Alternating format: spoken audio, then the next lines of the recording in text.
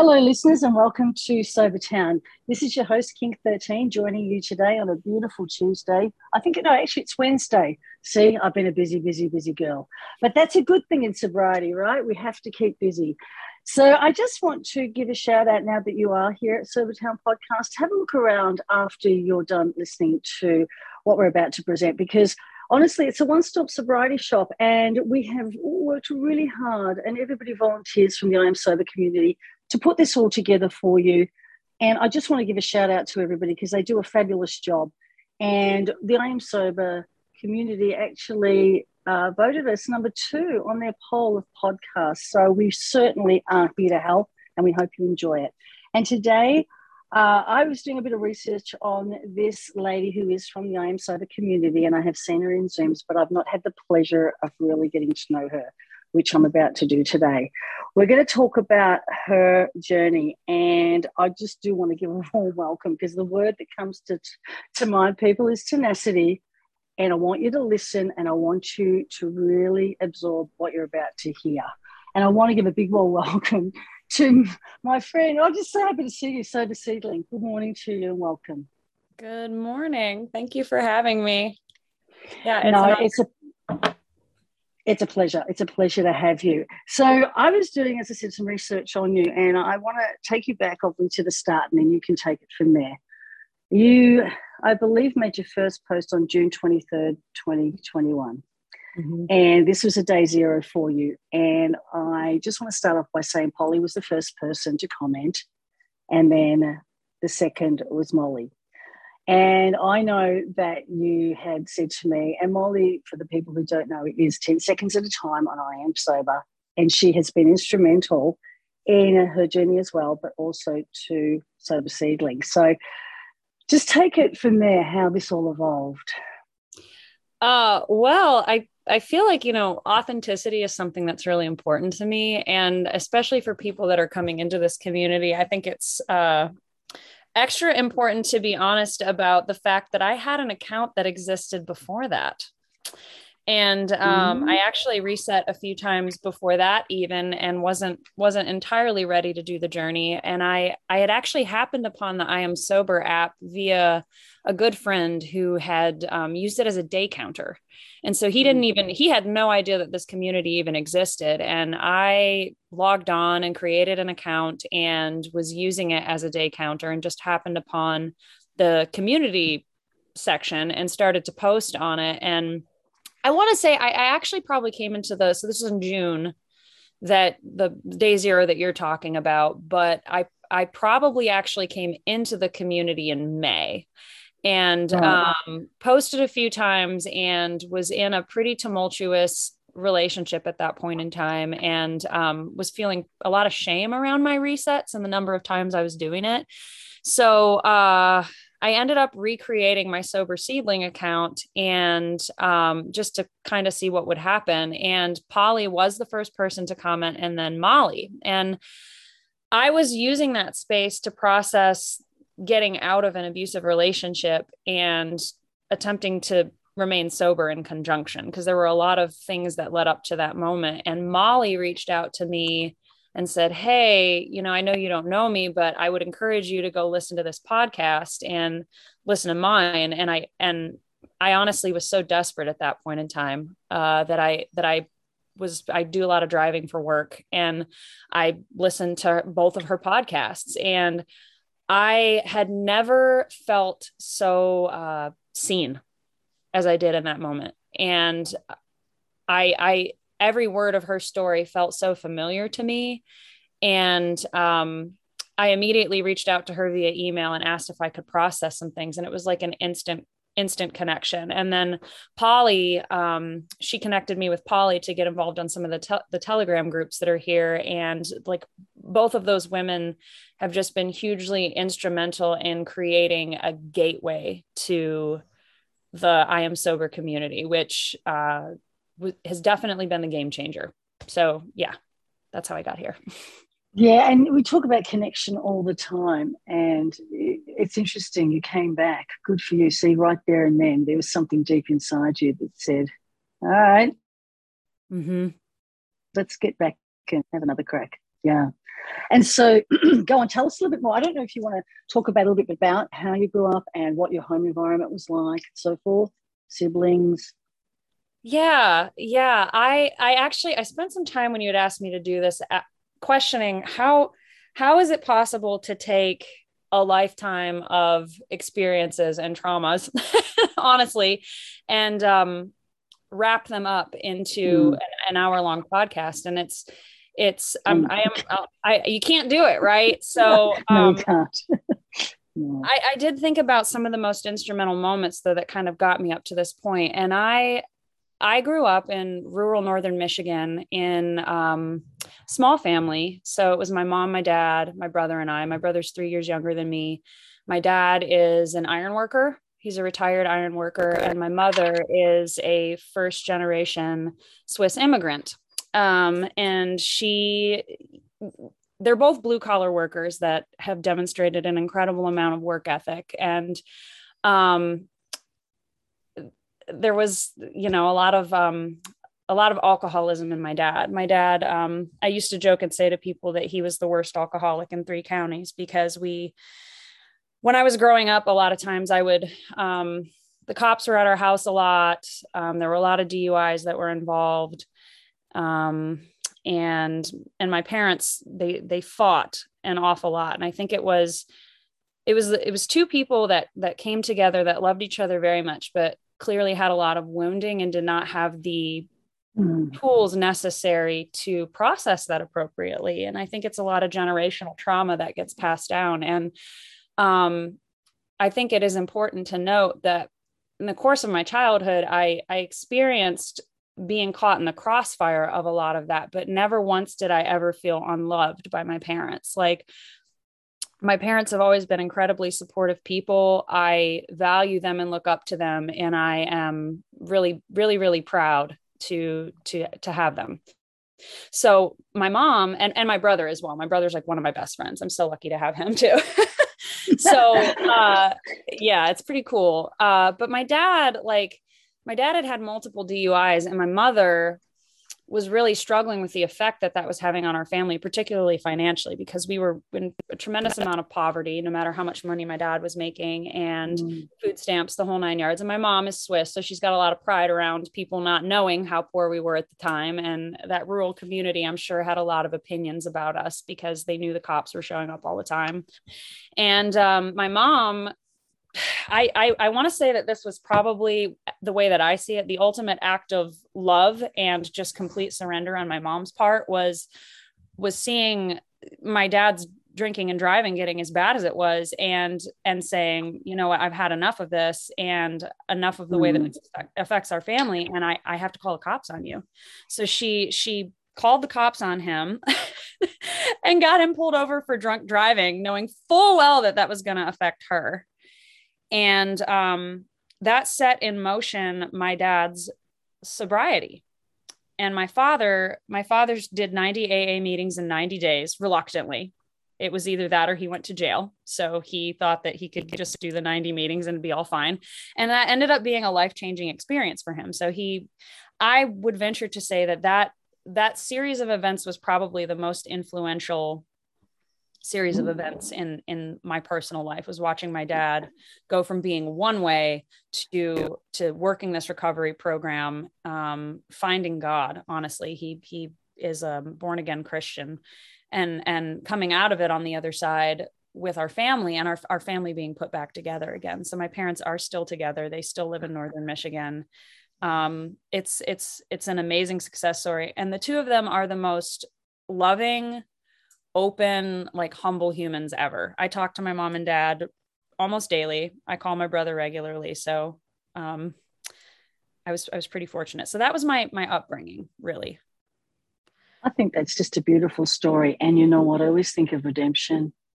And isn't that just right there? That just proves, listeners, that if you work hard enough at it, and again, tenacity to hang in there, there was obviously a lot of love, like you said. And look, we all know the addict voice when we're saying things and we're fighting. It's not us speaking. We're emphasizing everything that's coming out of us, and our emotions are, way beyond what they should be. And, in sobriety, it's interesting because I don't know if I should say this, but, when you start drinking at like a legal age of 18 and you're not completely mature, and I was like that as a kid. And I find myself, I'm going through emotional sobriety at 16 months next week.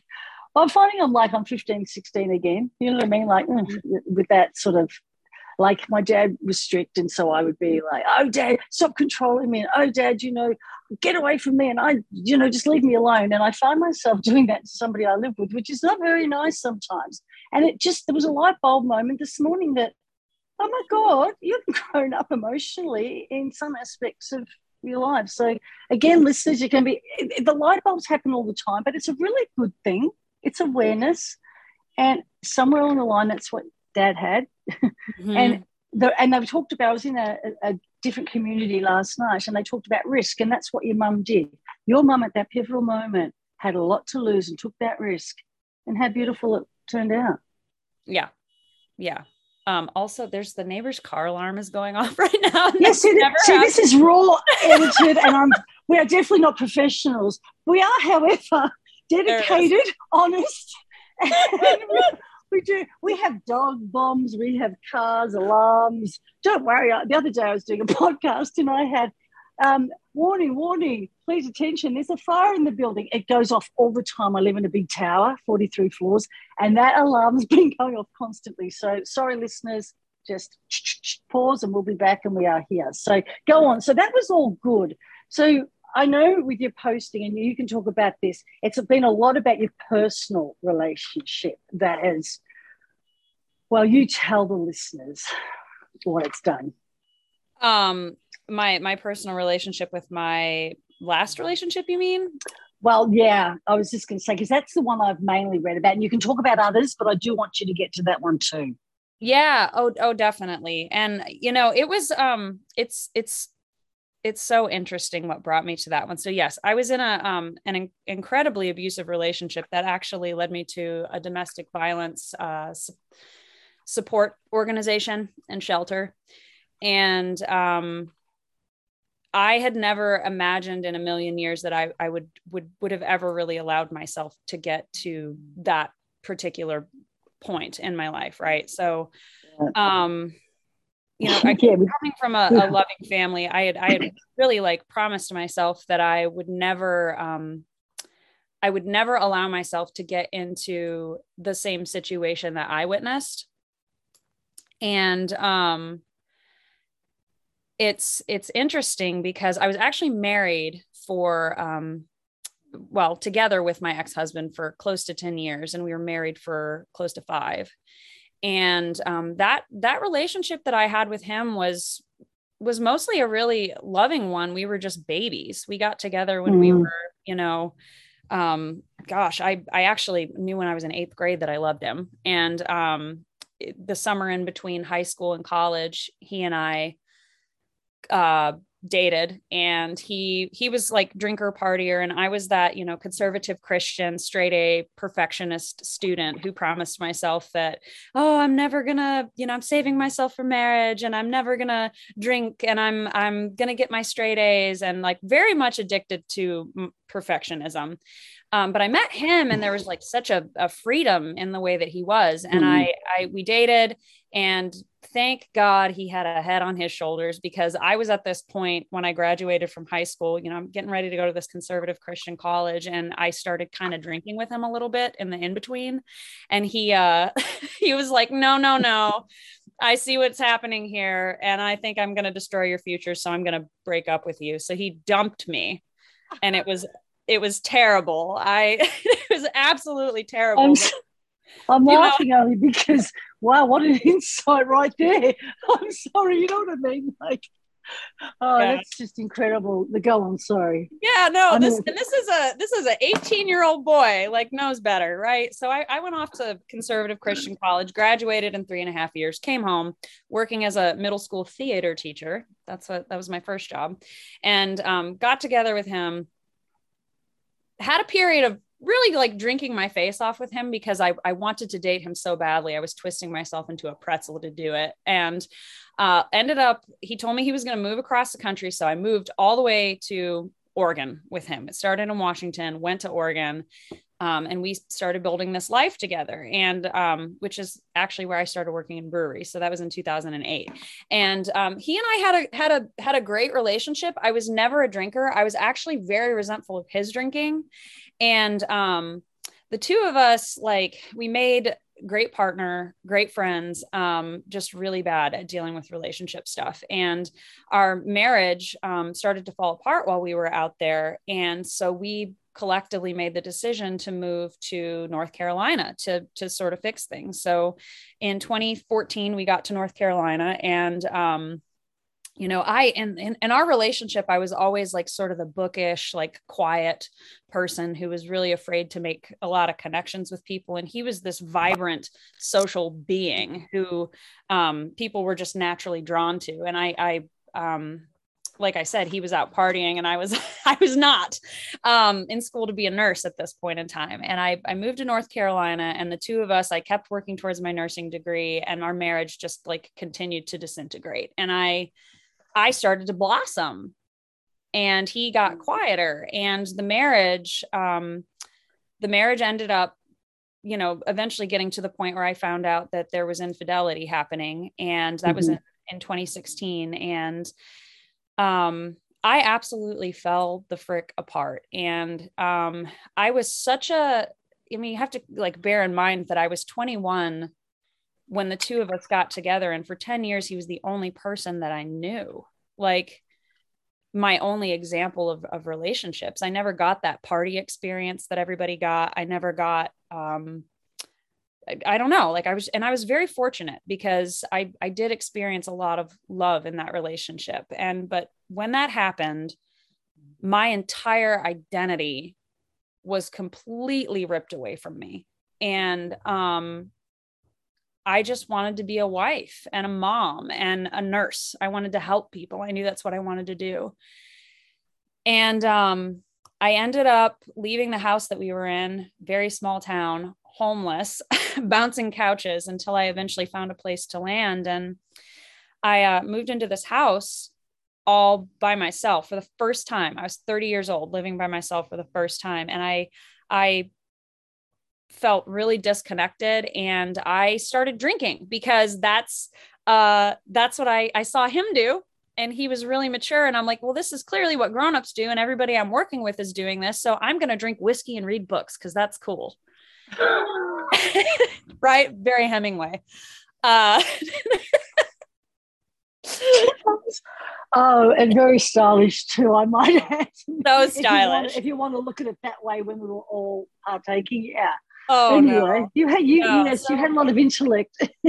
Yeah. So I'm reading, you know, Ralph Waldo Emerson by myself and Thoreau, and drinking whiskey at home after work every single night. And which I really do both. I enjoy both of those authors immensely. And I'm simultaneously going through this incredible shift in understanding who I am as a person, whilst also completely falling apart and realizing that I have no idea who I am, and I have no clue how to be alone or how to interact with anybody in public or how to talk to men. So I started going out to the bars and drinking, and I'm like, wow, this is a social lubricant.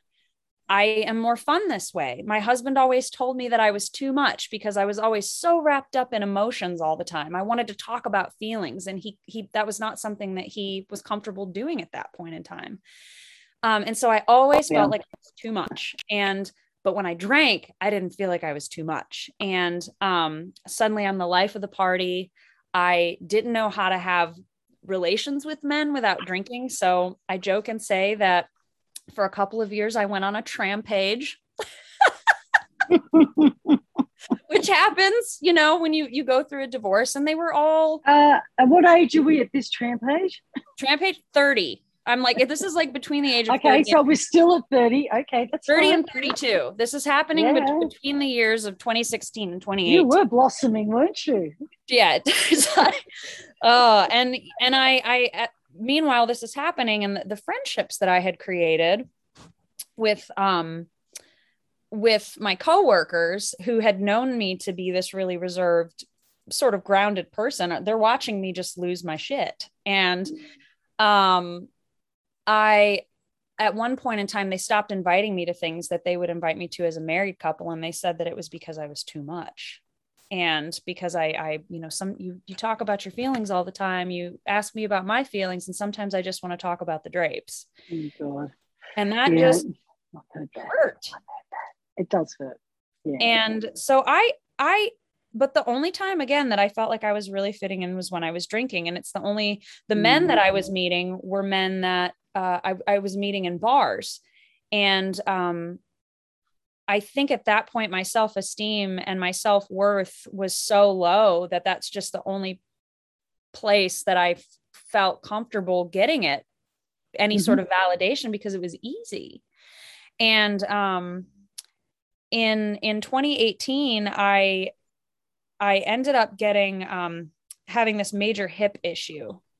And it ended up resulting in me having to get a surgery that had me bedbound for 6 weeks. And during those 6 weeks, living alone, I had to enlist the help of my community because I couldn't even take a shower by myself. And for the first 4 weeks, my legs were strapped to a bolster, and I had to have people stay the night with me that I would have to tap to take me to the bathroom. So it was a very humbling experience, and I couldn't drink during this time. So that period of me going through my hip surgery, during that time, I was sober.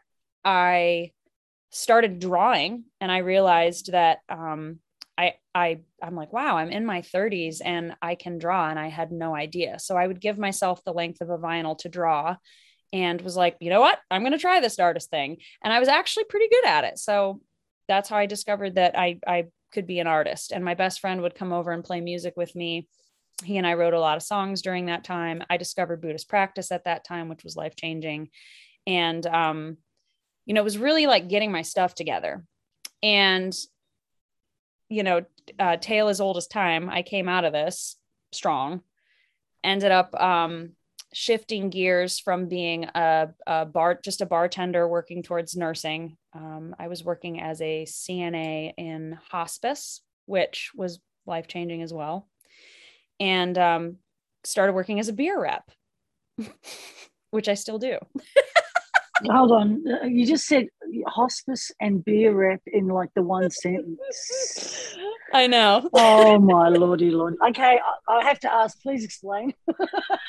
Yeah. So God bless you, I got hired on in I've worked in beer since 2008 on and off, and really do like have a passion for fermentation and for the art of beer. And fortunately in my sobriety journey, beer has never been my quote unquote drug of choice. I never drank beer to get drunk ever. That was never my thing. And I know that it might be activating for some listeners to hear this, but beer's not something that's triggering for me. It's very different when it comes to wine and liquor. Like that is a different altogether. So, but yeah, so I got hired on as a beer rep because it just made sense. Like I had worked like washing kegs in the brewery, cleaning lines, and out in Oregon, and worked as a bartender. And it was just a very natural progression. But the hospice part was like, that was like totally like also one of those things where it was like, I don't know how the hell that worked itself out like it did, but I was working as a CNA at this staffing agency, and they were not supposed to send me to the hospice.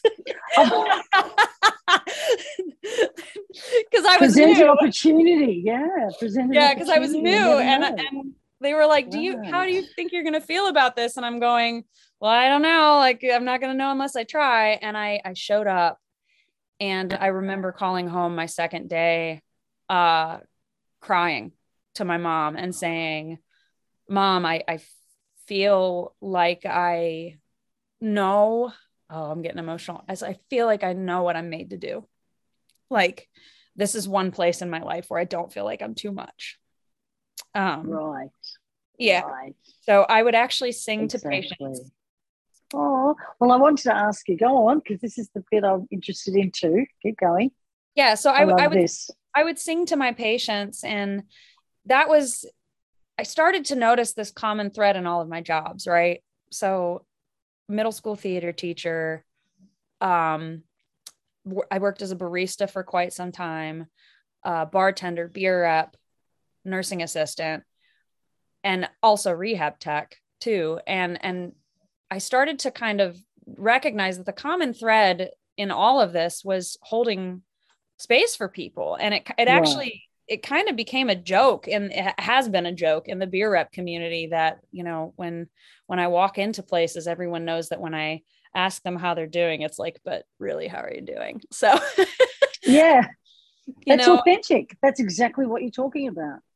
Yeah. And I never wanted people to feel like I was trying to sell them something. I just wanted them to feel heard. And yes, hate the hustle. Yeah, and it's powerful, and it changes the way that you engage with people when you legitimately are not treating them like a means to an end.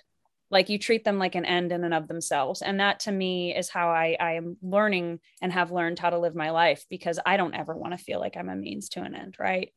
So yeah, there's a lot of stuff happening during that time. And so 2019 ended up being rough. It was a rough year for me. I got into a very bad relationship, not as bad as the very last one, but I got into a relationship with a person who was very dishonest and also operating out of his own wounding. And I stayed because I was like, if I'm bright enough, I can fix him. And if I just do all these things that are completely not in alignment with who I am as a person, I can fix him, and I'll just drink because he's drinking too. And my drinking got bad. And every time I would get drunk, I would relate it back to my divorce and my lack of self-worth. And my best friends, two of them in particular, were always the ones, and are still the ones, that would hear me in my drunken teariness saying, like, why did he leave me? Why, how could somebody cheat on me? This must be what I'm worth. Like all this stuff coming up, Yeah. And they would tell me all the time, like, you're so good at seeing all the goodness in other people. Like, why, how come you can't see that in yourself? And I think that's probably the greatest lesson that most of us have to learn, right?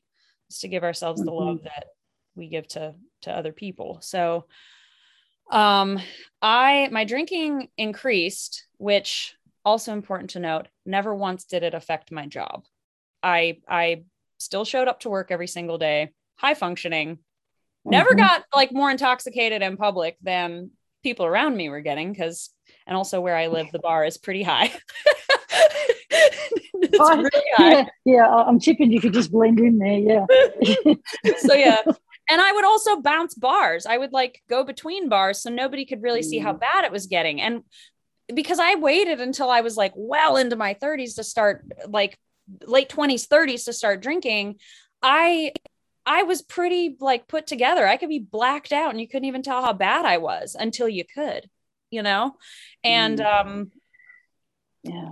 yeah. So I got into, I was drinking at this guy, drinking at him, which I think we can all probably relate to. He really upset me and I was drinking at him, and I crashed a car on the way home from the bar. And I was so lucky. I did not hurt myself. I did not hurt anyone else. I somehow drove away from the scene, even though my car was technically totaled, and woke up the next morning and called home, told my dad what I had done. Not an easy conversation to have.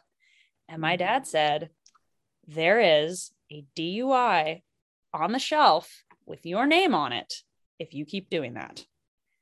And I said, not me. And after this happened, I spent a good portion of 2019 working on getting sober. And in July, got back into a relationship with the same guy, started drinking. And in October of 2019, got diagnosed with psoriatic arthritis. So I've just lost my identity as an athlete, which was huge for me. lost my identity. Like I wrapped so much of my worth up in the way that I looked, and I could not maintain the physique that I was used to having because I could not exercise. It got so bad at that point that I was I would have days where I would lay on my back and I could not get up and walk. And meanwhile, I live alone. And I would just lay on the floor and cry in an immense amount of pain for days. And feeling a lot of resentment and self-pity. And when I could get to the store, I would drink. And just like talking to a bunch of random dudes, and it wasn't good. And I October 7th of 2019 ended up getting a DUI. And the story of the DUI is actually quite comical. I totally Kristen Wiig the cops. When they tried to give me a field sobriety test, I tripped and I finger gunned at them, and they laughed, but then had to take me to jail. So there's comedy in it, but it was also one of the most awful and best things to ever happen to me. I don't know if we should compare notes on that one, because mine was horrendous, but go on. Oh yeah. Yeah. And I do not, 10 out of 10 would not recommend a DUI. No. To anyone. And if you are the type of person like myself, who's prone to getting behind the wheel of a car, really good idea to get in touch with that part of yourself and have a really honest conversation. Because what I also learned is that folks that have a tendency to do that once oftentimes have multiple DUIs, which that was sitting in the back of my head. But after that happened, I got sober. And I had like a few moments, I would say, like a little bit of time in between October 2019 and the pandemic starting of like a few pickups here and there, but it was never like crazy drinking. I was just pretty convinced that I was done with it. And I also, right before the pandemic started, told myself that I was going to quit my job as a beer rep and go to graduate school to become a therapist, because I had been doing all this personal work in my own therapy for years and years and years. So, never really acknowledging though that I had a real drinking problem, because I always told myself that I could stop. And I ended up training a new hire at work, and I was going to be a musician and a bartender while I went to school to be a therapist. I was applying to graduate school, and then the pandemic hit. Mm. Yeah. So as we all know, that when this happened, the whole world shut down. So I lost, again, my identity. And I'm in lockdown by myself. I can call my friends and Zoom with them. We all have no idea what's going on. And I'm like, well, this isn't summer camp anymore. After a few weeks, we realized that this was going to go on for a while. And I'm like, I'm not going to get to play music to anyone. That I might never get to do that again. Definitely not serving anyone beer anytime soon as a bartender. So I had to stay in this job as a beer rep, which quite frankly, at that point in time was really burning me out. I was ready to be done. And we were all trying to figure things out. And I started talking to this guy who lived a mile away from me. And I'm friendly with everyone in our community. It's a small community. Most folks know me, especially being a musician and a beer rep. I know most folks around town. And I knew better, I started telling my friends, like, I'm hanging out with so-and-so because he lives a mile down the road. Then they would just go, I don't think that's a good idea. Because he had a bit of a reputation. And here again, okay, so I, sitting this side of it, can see the pattern evolving. At that particular time, what can you remember what you were thinking, knowing that you were getting this advice? But as we do, we have to learn, we proceed. One of my character defects is thinking I know better. And when somebody tells me no, or they tell me that I can't do something that I want to do and I've set my mind to it, I'm like, oh, really? I'm just going to be sneaky.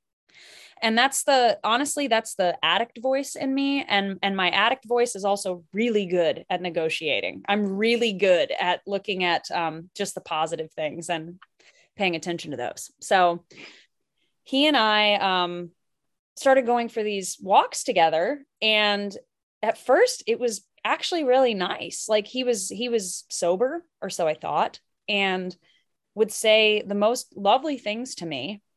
We were sharing groceries. I had no intention of dating him. We were just hanging out. And Right. about 4 weeks in, he started using the L word, and I was really resistant to it. And all my red flags, like all of the warning bells inside of me started to go off, like, this is too fast. It's too fast. And some things started to happen that were questionable. And I kept telling myself that there is no way in hell that a person could possibly be this bad, like, or could possibly treat another human this bad. It's like, I'm having to teach somebody empathy. Like, you don't talk to someone like that. But telling myself that it's because he lost his job. And that was always his excuse too. He's like, oh, this pandemic's really taken it out of me, and da, da, da, da. And I would just make excuses for him. And I would tell my friends and family what was going on sometimes. Cause I'd say, is this normal? And they're going, that's bad. It sounds like, you can have, I don't want to say maybe a defeatist attitude, but we can choose how we react to these things. And like you said, you're a positive person, know? Mm-hmm. Yeah. And I would tell myself too, because he struggled with his own issues. Yes, I'm not here to trash talk him by any means. No, I stayed in it. Like, and I clearly had my own wounding. No, you're right. Everybody's got their thing. Exactly. And everybody, like you said, generational, a lot of people have got a lot of trauma, and we get to find this out, like you said, as it unfolds, like you're talking about. Yeah. But in this particular instance, I'm trying to remain sober, and I am in a relationship with a person who clearly is drinking substantially and has a reputation for doing so, has lost several jobs because he does so. Very difficult. Gets really mean when he's drinking. And I kept telling myself that if I could just be this bright, beautiful light, and if I could just show him love, like the kind of love that I wish that I could have gotten when I was a kid, when my parents were fighting, because he would always talk about things that happened in his home life. I was like, I'm just going to love him so hard that, he'll change. Tale as old as time, right? And what ended up happening was this person was very skilled at paying attention to what I wanted more than anything in life and what I was most insecure about. And he would take those things and use them as weapons. And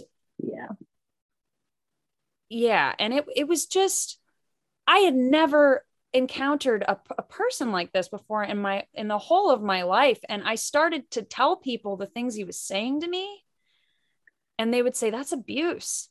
And I'd go, that just feels like such a big word. He's not hitting me, so it can't possibly be that bad. He is hitting you though. You just don't see the bruises. Yeah. And honestly, I say this and I stand by it. I would have taken him clocking me in the face 1,000,000 times over what he said to me. And as somebody who struggles with this concept of external validation, I'm looking to others to define my worth. That was crushing to me. He would say things like, he knew that I wanted kids. He knew that I wanted to be in a family. He knew that my marriage ending was catastrophic to me and that I was trying to build myself up. He knew that I was trying to better myself and that this path to self-improvement was so important, that I was going to school to be a therapist. And he would say, you're in your mid-30s, you're wilting, you're not as beautiful as you once were. I want to have kids with you now. I want to start a family with you now. You're a fake and a fraud. Nobody knows how bad you are except me, and you have no business practicing therapy. So you should just stop doing all of those things right now and stay with me because you're awful, but I love you. And do you see that for what it really is now? Oh, God, yeah. Like, Yeah, good, but, good. but But at at the the time, time, yeah, devastating. no. And I allowed that to continue, and it got so bad. And his behavior was scary. Like, um, his behavior would get really erratic and terrifying before I really understood how bad his drinking actually was. And my drinking started to increase too, because it was the only way that I could convince myself that it was okay to stay in that. And I would sit on the corner of the couch towards the end, and he would stand over me, and it was maniacal. It was terrifying. And he would just be firing off insults, and I'm sitting on the corner of the couch, a shell of a human, being told that I am all of these terrible things. And I would cry, and I would say, "You're hurting me.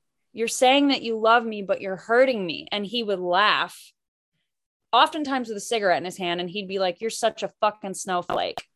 Like, he'd call me a snowflake, and I would cry. He would tell me that he should have cheated on me with younger women, knowing that it was bad. And I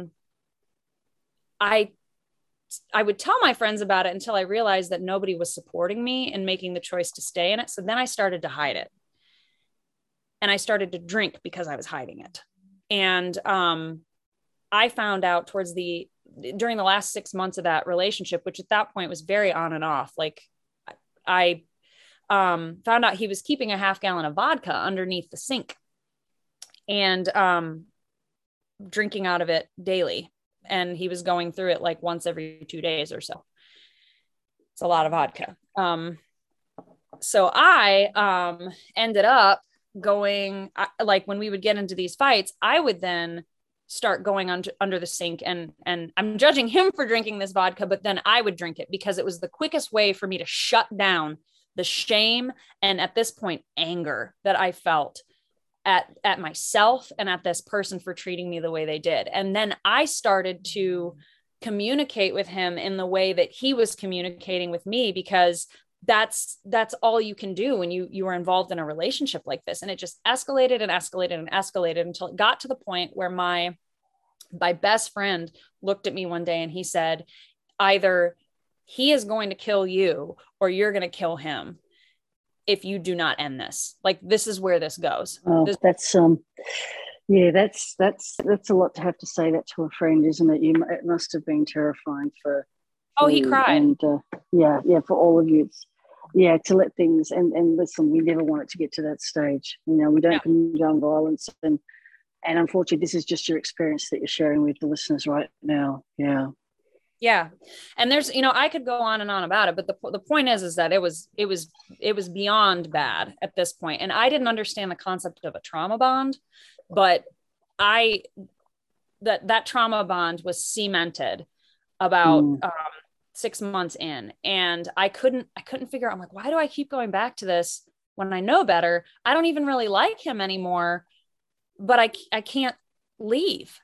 I felt so trapped. And in June of last year, we had a major incident that occurred. And I do want to say, like, it is important to note that, like, I can't necessarily blame him for all of it, because once I allowed myself to become a part of that cycle, I engaged too. And that's an embarrassing thing to admit. Sure. No, I agree. Every relationship is two people, but we're just explaining, yeah, your experience. Yeah. Look, it's frightful when it gets to that stage and you think, how did I get here? How did it get this bad? I believe I'm a good person, but then on reflection, again, our senses, we just react. So it's like gasoline to fire, and in sobriety, we can pause. There is no pause. There was no pause for me when I was drinking. And I'm trying to learn how to pause now. I realize that's something I still need to work on. So go on, back to you. We don't want to talk about me. Yeah, no, the pause is really important. And I was not good at pausing. No, I'm not good at and I still, like, that's been a great lesson for me, is learning how to pause. And not just pause, but listen and trust my intuition when it's telling me something. Because I was just, my intuition, like, higher self Melissa is over here going, like, saying things to me, and I'm on the other half going, no, like, thank you for your input, higher self, you're wrong. I'll just, put that on the back and put a pin in it and come back to it later. But yeah, we had this major incident that happened, and it was bad. I'm in graduate school at this point in time to become a therapist, mind you. My whole life is like, nobody knows how bad this has really gotten except for the people that are close to me. So I'm doing this therapy program. I'm succeeding as a beer rep. Honestly, I'm doing great. My drinking in secret is escalating. And I'm listening to my therapy professors tell me how important it is for me to do the personal work. And I'm feeling very conflicted about it. And remembering my own therapist saying, you cannot take a client further than you have gone. You can't. It can't be done. And I'm going, I can't teach anyone to, or like tell somebody to leave an abusive relationship, go no contact, try sobriety if I haven't done these things, right? I know it, but I'm not doing it. Moving that information from your head to your heart is honestly the furthest 12 inches to go. So, we had this incident. I end up in this shelter having a discussion with my, the intake person, and she does a homicide assessment, and she goes through the whole thing with me. Meanwhile, my phone is blowing up with all these text messages from him that I'm sharing with her. And she stops and she looks at me and she goes, somebody who scores a 13 on this is at high risk for homicide, and you just got a 23. So, and that, like, a homicide assessment, as in like the risk of like one of us dying in this relationship. And he's sending these very threatening and scary text messages, probably drunk. And I'm sharing it with her, and she's like, you're abused. Plain and simple. Here's a power and control wheel. I don't know how to explain this to you in any other way, but you have to leave this and you have to put a safety plan in place. So, and it's been since then that it was a really hard road. And that was about the time that I came onto the I Am Sober app. That is what led me from point A to point B. And then hearing Molly's story, shortly after that incident, because it was at the very beginning of June last year, and, going, I really need to get my shit together. And hearing the stories of other women and going to domestic violence courses through this organization, and hearing that most women don't make it out. Once you've formed a trauma bond, it is one of the hardest things to break. And I was determined, no matter how many times that I fell down and allowed contact with this person to occur, to keep trying. And that was and is to this day harder than anything I have ever done in my whole life. Like exiting that relationship and getting sober. This is the hardest thing I've ever done. But I was not going to give up. No, you certainly were not going to give up. So, wow, I'm so sorry you've been through all this. This is a lot. It really is. But anybody out there, she's bravely telling you this. And if you're listening and you're finding yourself just shaking your head going, oh my God, that's me. Please take some action. There will be somebody out there that can help you. So go on, keep going. Take us you're on the app, and I know you're communicating, and all I see is you're just trying, back, very honest. Probably one of the most honest accounts that I've seen. I was going to say honestly again, but that I have seen on IAS. You're very honest, and you work this, and you want it. And as I said, your tenacity is quite incredible. And I've read some things, and there's some things I don't want to bring up because I don't want it to be all sad for you. Are you experiencing joys these days? Where are you at now? Oh, I am not just saying this because I feel like I need to provide a happy ending to this. I work AA. I work an AA Mm-hmm. program. I work 12-step Mm-hmm. program, which is something that Mm-hmm. I was incredibly resistant to doing. Yeah. And that in conjunction with I Am Sober has completely changed my life. I am happier at this point in time in my adult life than I have ever been. Good. I am Good. more grounded and sure of myself than I have ever been. And I feel more supported than I have ever felt. And my life is more simple and boring than it has ever been. And I love it. Oh, amen to that, sister. Amen to that. So's mine. And I love it too. And simplicity. Look, honestly, I have, I get out in the community and I do a lot of things in IAS. And I've gone into another community recently that's mainly women. And the torment that I see day in, day out, it breaks my heart. And you're a big empath too. So you're right, though. You're going to get, I so see you doing that, getting so much more out of just giving. And it is the right thing for you to do, because I know that when I give, I get back. And I'm hopeless. I'm a big sook. I was as a kid. Mm-hmm. I am as an adult. And I just think, wow, it's just, are you still working at the brewery by chance? You are? I am. Yay! Oh, you've been there now. Wow, that's amazing. 8 years. And then, good on you. Good on you. And I don't want to talk about your furry because that's it. Yeah, and I'm seeing a lot of women out there and they are hurting. And loneliness is the one thing that I felt. And that's what the isolation, the loneliness, being away from, and just not having any interaction. And if you have a past where your career is involved with people, as is yours, as was mine, mm-hmm. and then all of a sudden it's all gone.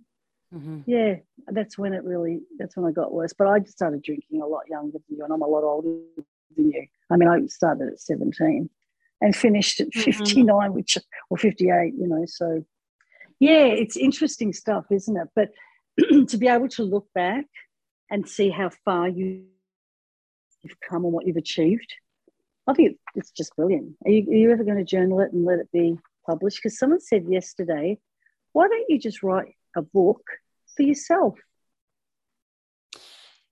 Yeah, I mean, yeah, I've considered doing that, because I feel like my, there's been a lot that's occurred in my life, and it's still so unfinished, and I'm right. Yeah, that's it. And as you said, it's not about the happy ending. It's mm-hmm. about being joyous in the present and being just, I heard this saying, you're saying, loving it. As I said, it's pause, rest, and be. And I could never pause, rest, and be in my life. It was, go, go, go, go, go, impulse, do, move. Looking for, as you said, external validation validation out there everywhere. Yep. When really, you've got to find it within yourself, in your own time, in your own way. Mm-hmm. Yeah, and it's like learning how to really enjoy your own company. And yes, thank you. That my very first therapist that I ever had, gosh, she had so much great wisdom, and she would say things that I would hear, but I wasn't actually living it. And now I get it. She drew this graph one time, and it was a squiggle line with ups and downs. And she said, I'm watching you, and your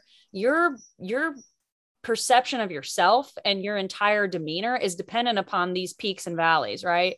And we're just working on getting you to the point where you can just kind of be in the middle no matter what. And I grew up in the church, but found myself firmly resonating with Buddhist practice, which is the thing right now that I do believe to keep me sober.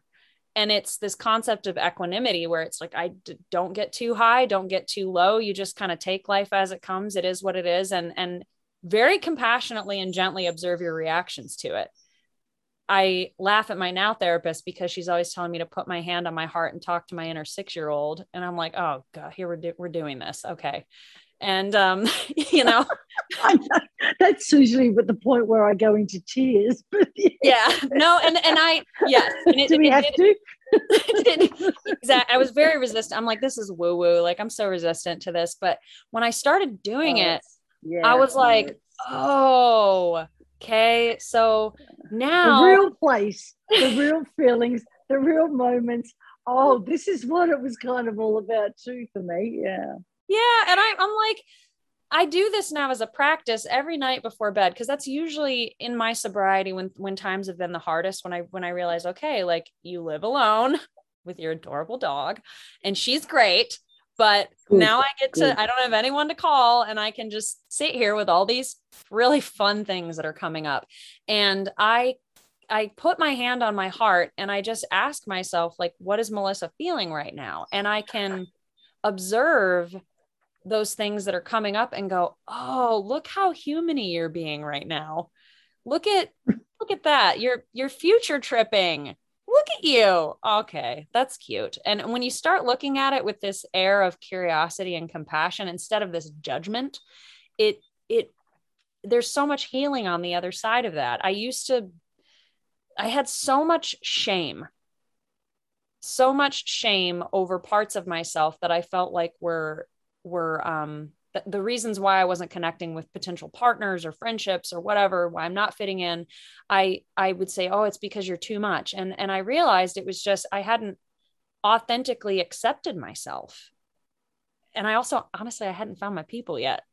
And then I started going True. to school to be a therapist. And I'm like, these are my Yeah. people. Right. And you know what? You're not the first person that I've heard say, oh, people have told me I'm too much. And not even just me, people have said that to me too. But yeah, don't you worry. You just be too much. You just be authentically too much. That's what I am going to say to you. So you these days, obviously, good. You're still reading without, as I said, get a nice glass and put something lovely. You know, something that's never had alcohol in it. But get a pretty glass and put something nice in it and do your reading. And I'm just going through all these notes here. I was going to say, what else would you like to add to it? Because, I mean, you're driving this bus at the moment. Yeah, if I can impart really anything to anyone who's listening to this that's been on a similar journey or that is just really struggling with self-acceptance, my journey to this has really, it's come through honesty and surrender. And that's something that you brought up, is saying that you see a tremendous amount of honesty. And I started to realize that I could not accept myself and I could not get sober if I wasn't being radically honest. And it wasn't, you're not just being radically honest with just anybody, you're being radically honest with people that are safe to hear that.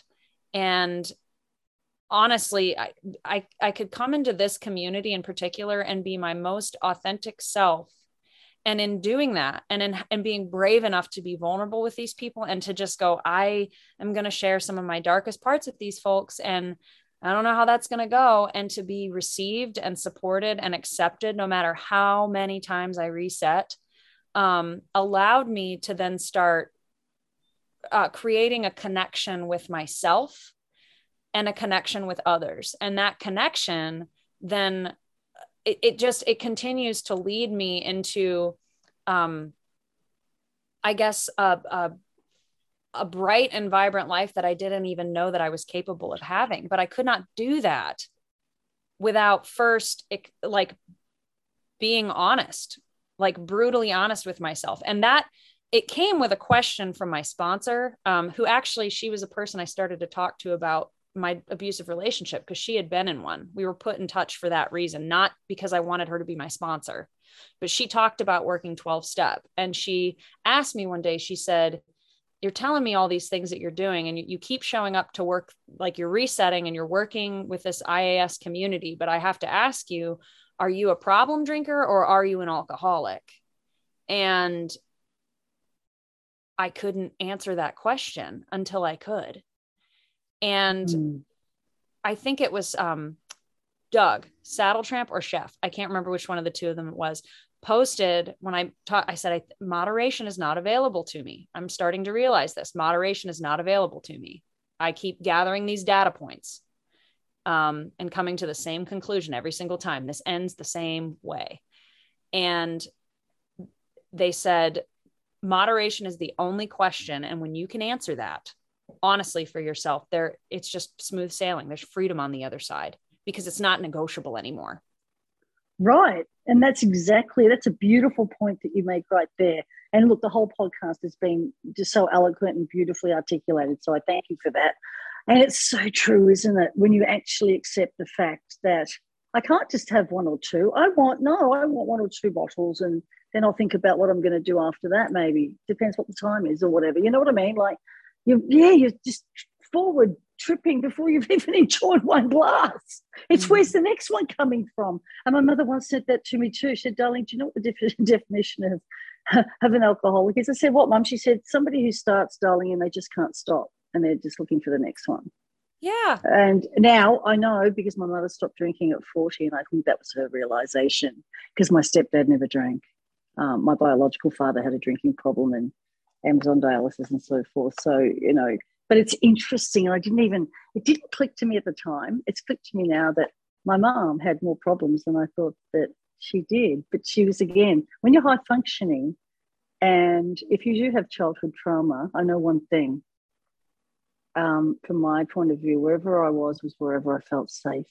And it didn't matter how unsafe the environment was. Mm-hmm. I was just being for a minute, you know, I could just stop if there was a quiet moment. And the quiet moment may have been stuffed under the bed many a time with my brother and things like that. But those moments were where I felt safe. And it doesn't make sense, does it, that you should feel safe? What are you doing under a bed in the first place? Well, strangers were coming to the house and I didn't want to answer the front door and I was home alone. You know, I was 8, he was 2, those sort of things. But I think that's my point, that everybody needs a safe space. Everybody needs a safe friend and somebody that they can turn to. And I also I attend AA meetings online in Australia because, you know, I'm from Australia, and I love the Serenity Prayer. And once I started living by that, my life changed. Yep. Simple. Yep.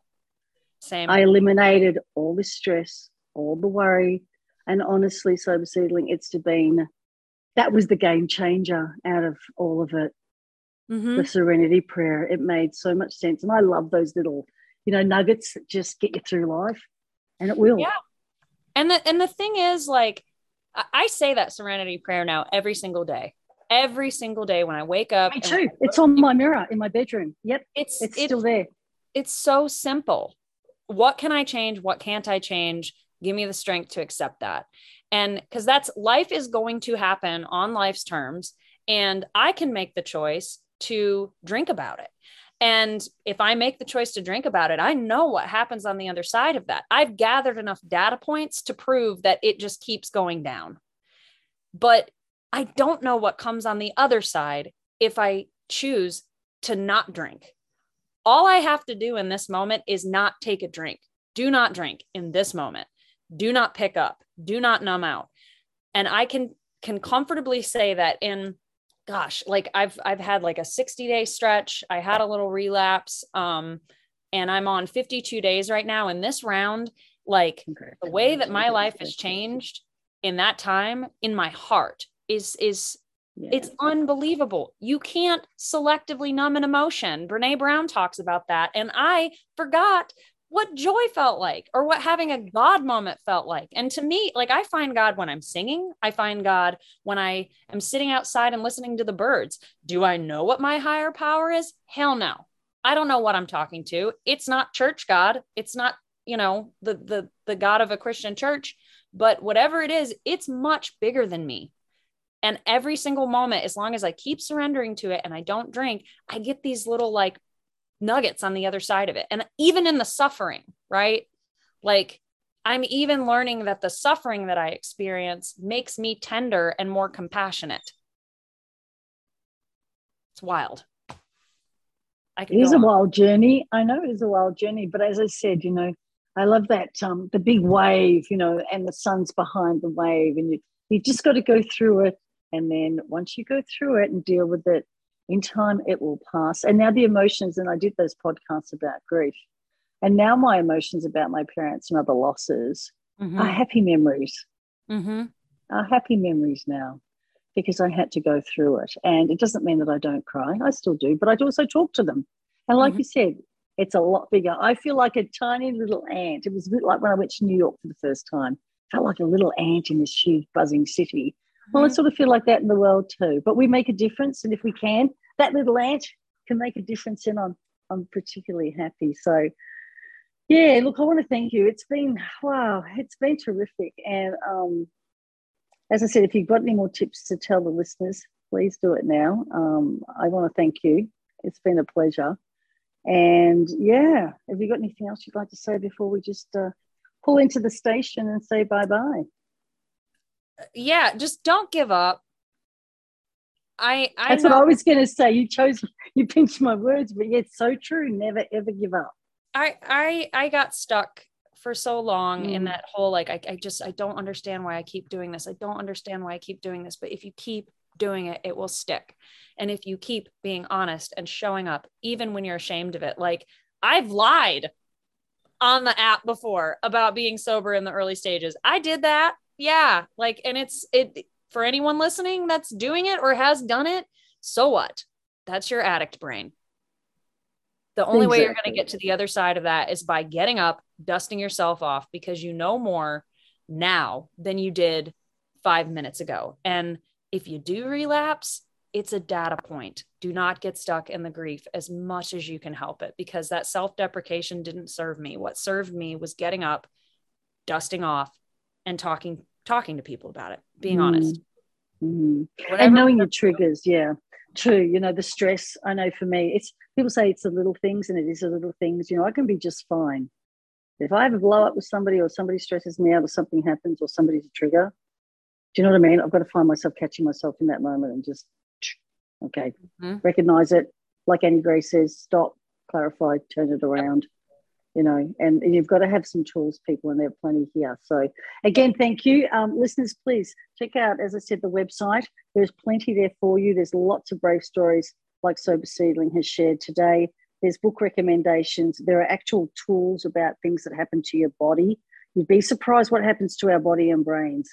And certainly, you know, I just want everyone to just do the best they can. And as Sober Seedling said, just keep trying, just keep trying. And I will see you next time. And thanks for listening.